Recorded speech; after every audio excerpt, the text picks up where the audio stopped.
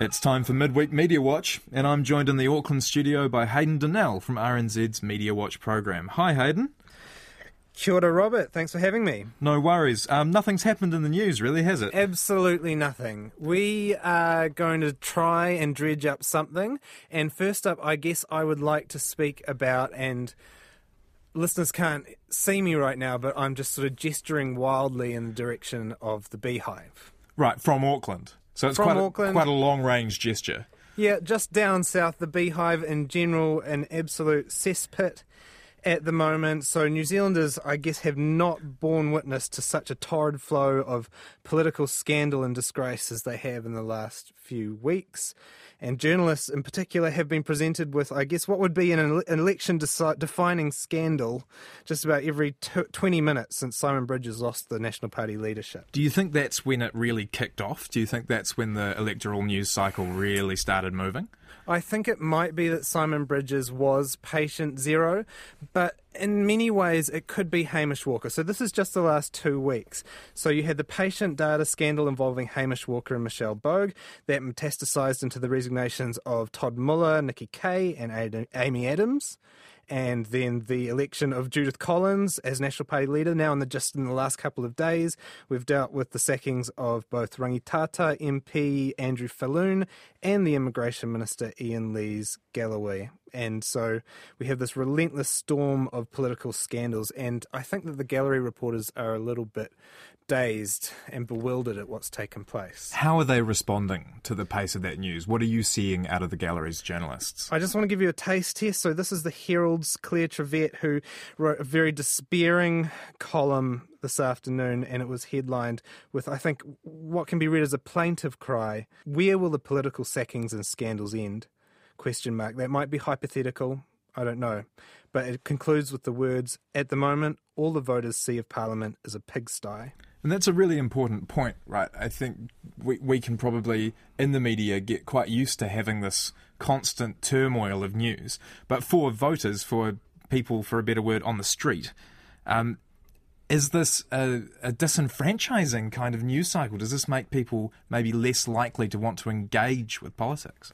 I think that that's probably something that has been mentioned, that people actually feel just overwhelmed. Even the gallery reporters I've spoken to are overwhelmed. I just got a message just now from one of them, and I asked him how whether he has sort of been dealing with this, and he said, I passed out at some point quite a while back, can't say exactly. So, I mean, even they can't keep up with the pace of political scandal. How can voters and ordinary New Zealanders, as politicians like to say, expect to be able to do so? And it's probably just, some people have probably just checked out a little bit. But I did enjoy the spin-off's Toby Manhire, who cast an eye over this morning's chaos, and he wrote an article headlined, "Breaking, there is one new case of a disgraced politician in New Zealand." And so the first line is, hopes of curbing community transmission of political disgrace in New Zealand are fading, with a succession of new reported cases raising fears that the so-called Bowen cluster is out of control. The Bowen cluster is quite a nice phrase. Do you think that the COVID crisis and the response to it is accelerating the news cycle, or is this just New Zealand electoral politics? Like, we've seen every election for the last 3 or so elections. It's got faster, it's got harder, it's got meaner. Do you think it's just that, or are we seeing the COVID response pushing it forward as well? I can't see that COVID has anything really to do with it. I don't understand. None of these scandals have any real linking factor. They don't all seem to be related to COVID. It just seems to be that New Zealand politics is filled with reasonably questionable characters at the moment. So I don't know whether COVID is, and I remember being overseas for the Dirty Politics election. That was 2014, and I was actually in the south of France, logging on to Twitter every now and again, just to see this overwhelming deluge of ridiculous news stories and animosity and poisonous discourse. And I feel like this election's a little bit similar. And if we were taken out of New Zealand, then we would sort of see the bizarreness of it all. We saw under COVID that all other news basically kind of got blown out of the water. For about 6 to 8 weeks, almost every headline that we had was about the crisis and the pandemic. And then once we kind of came out into level 1, it felt to me like there was a blossoming of news. There was all this stuff that came out that had basically not been happening for about 6 to 8 weeks. Do you think that's true of political news as well? Maybe. I mean, that's an interesting theory, but what I actually think is happening and is a bit verifiable is something like that COVID phenomenon is now happening with political news, where the sheer volume of scandals means that every individual scandal is not being covered in the same way. So you're getting other stories that are important kind of being forced out and into the back of the agenda. So one of those that I really wanted to highlight was back in the distant shadowlands of Monday afternoon, when both Andrew Falloon and Judith Collins appeared to use mental health as a kind of smokescreen for Andrew Falloon's actions.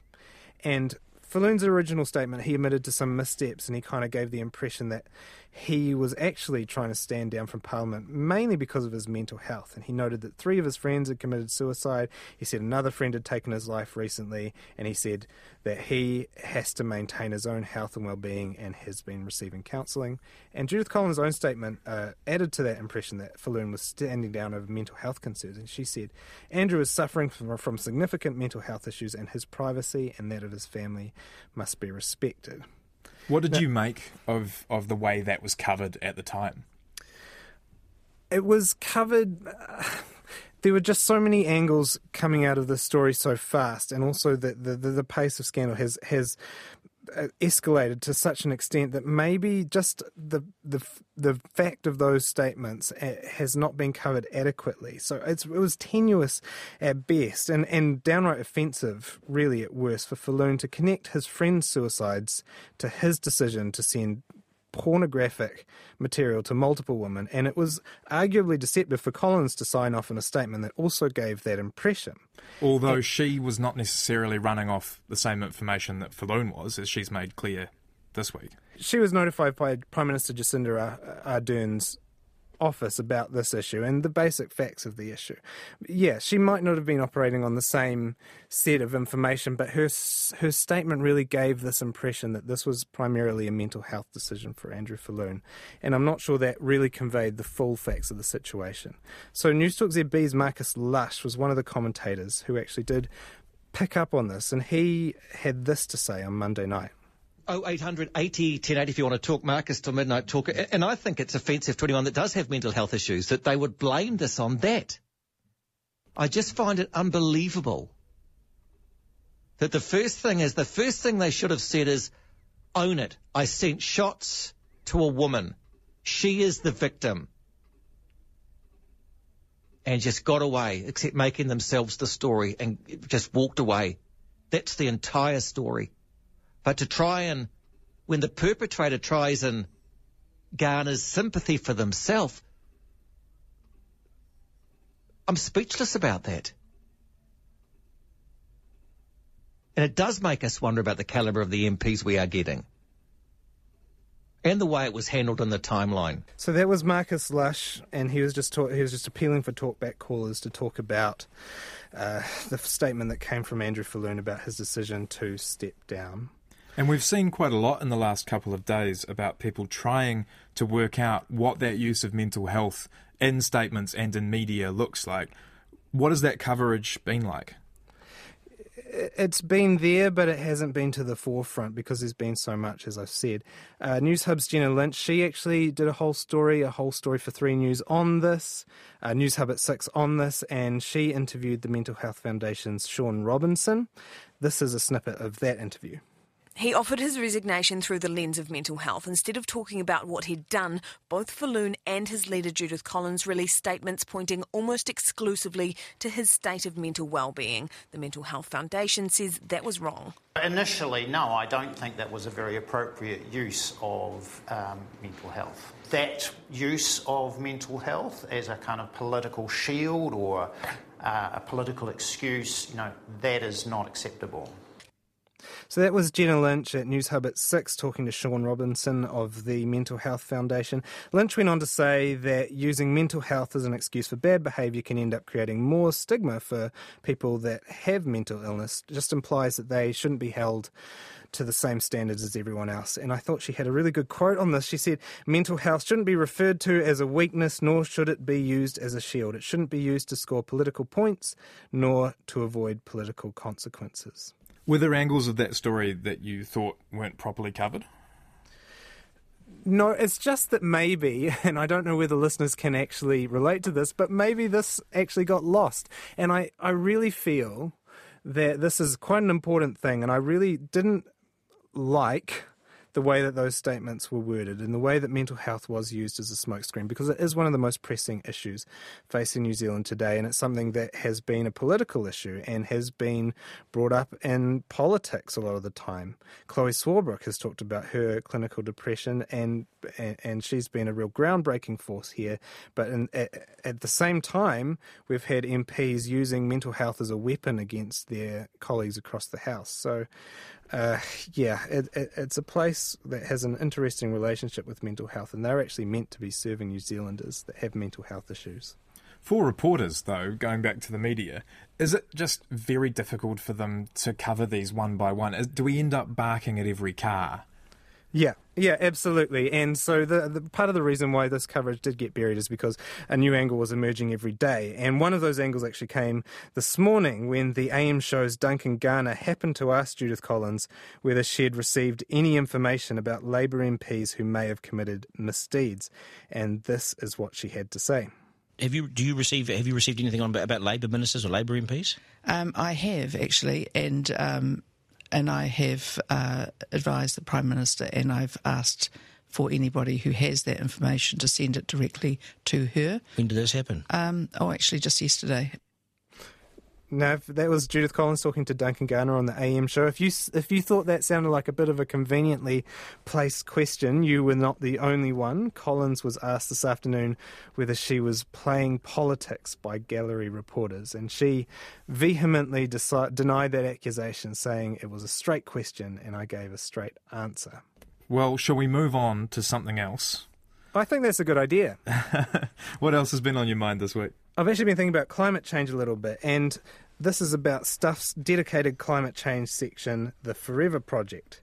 And you might know, but the Forever Project has been in trouble since it began because it is...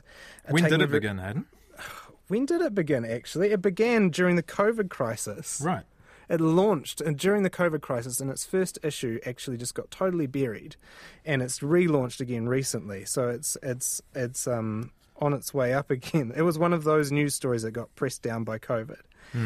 And it's taken an activist stance in favour of only reporting scientifically accurate information about climate change, and that's upset a few people. You know, commentators, including Magic Talk's Sean Plunkett, they've complained about the section for refusing to cover unscientific arguments against the existence of human-caused climate change, and it recently drew the ire of climate change deniers again recently, following the publication of an op-ed article in The Australian by the environmentalist Michael Schellenberger. And his article was headlined, "On behalf of environmentalists, I apologise for the climate scare." And his arguments, there was a few of them, but among other things, he argued that climate change isn't making natural disasters worse, and it's not bringing about a sixth mass extinction. And this provoked this response from News Talk ZB's Mike Hosking. No, and I don't want to rain on Stuff's parade because they're a competitor, and I've got time for them like I've got time for everybody, because that's the sort of person I am. But there's a guy called Michael Schellenberger. They got a section in Stuff dedicated entirely to climate change. And that's their prerogative, and if it gets lots of clicks, then fantastic. But I'm open to correction, but I really didn't see in their climate change section the apology last week from Michael Schellenberger, who's an American environmentalist, energy commentator and nuclear power supporter, who and I quote, "On behalf of environmentalists everywhere, I'd like to formally apologise for the climate scare we created over the past 30 years. In other words, he's finally woken up and says the whole thing's a scam, and he's out of there. And this, of course, caused headlines all around the world, but you'll note it didn't quite cause many headlines here. And you ask yourself, well, hold on, if you've got an entire climate change section, was there not room in there anywhere at all for it? or are we just running an agenda? There was Mike Hosking talking about the Forever Project Stuff's climate change section. So, well, I suppose their response there, Hayden, would be that they are running an agenda. Like, they've been quite clear about that. Like you just said before, that they, what are they saying? They're saying that they only want to cover scientific arguments and that they won't cover unscientific language. How do you decide what is scientific and unscientific when you're covering a section like that? Well, I think that what you look at is the vast weight of scientific evidence, and you look at what's a peer-reviewed paper and how many of them there are.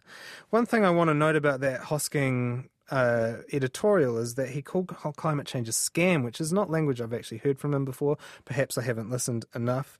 But I find that climate change is one of the only areas of reporting where what amounts to conspiracy theories are essentially mainstreamed. And I don't really see calling climate change a scam, obviously orchestrated by nearly every climate scientist in the world somehow, being too far away from supporting QAnon or 9/11 trutherism. I don't see there's a huge distinction there. And yet it's something that is able to be practiced on mainstream stations like News Talk ZB. But there's a decades-long scientific consensus on the existence of human-caused climate change. To call it a scam is pretty absurd.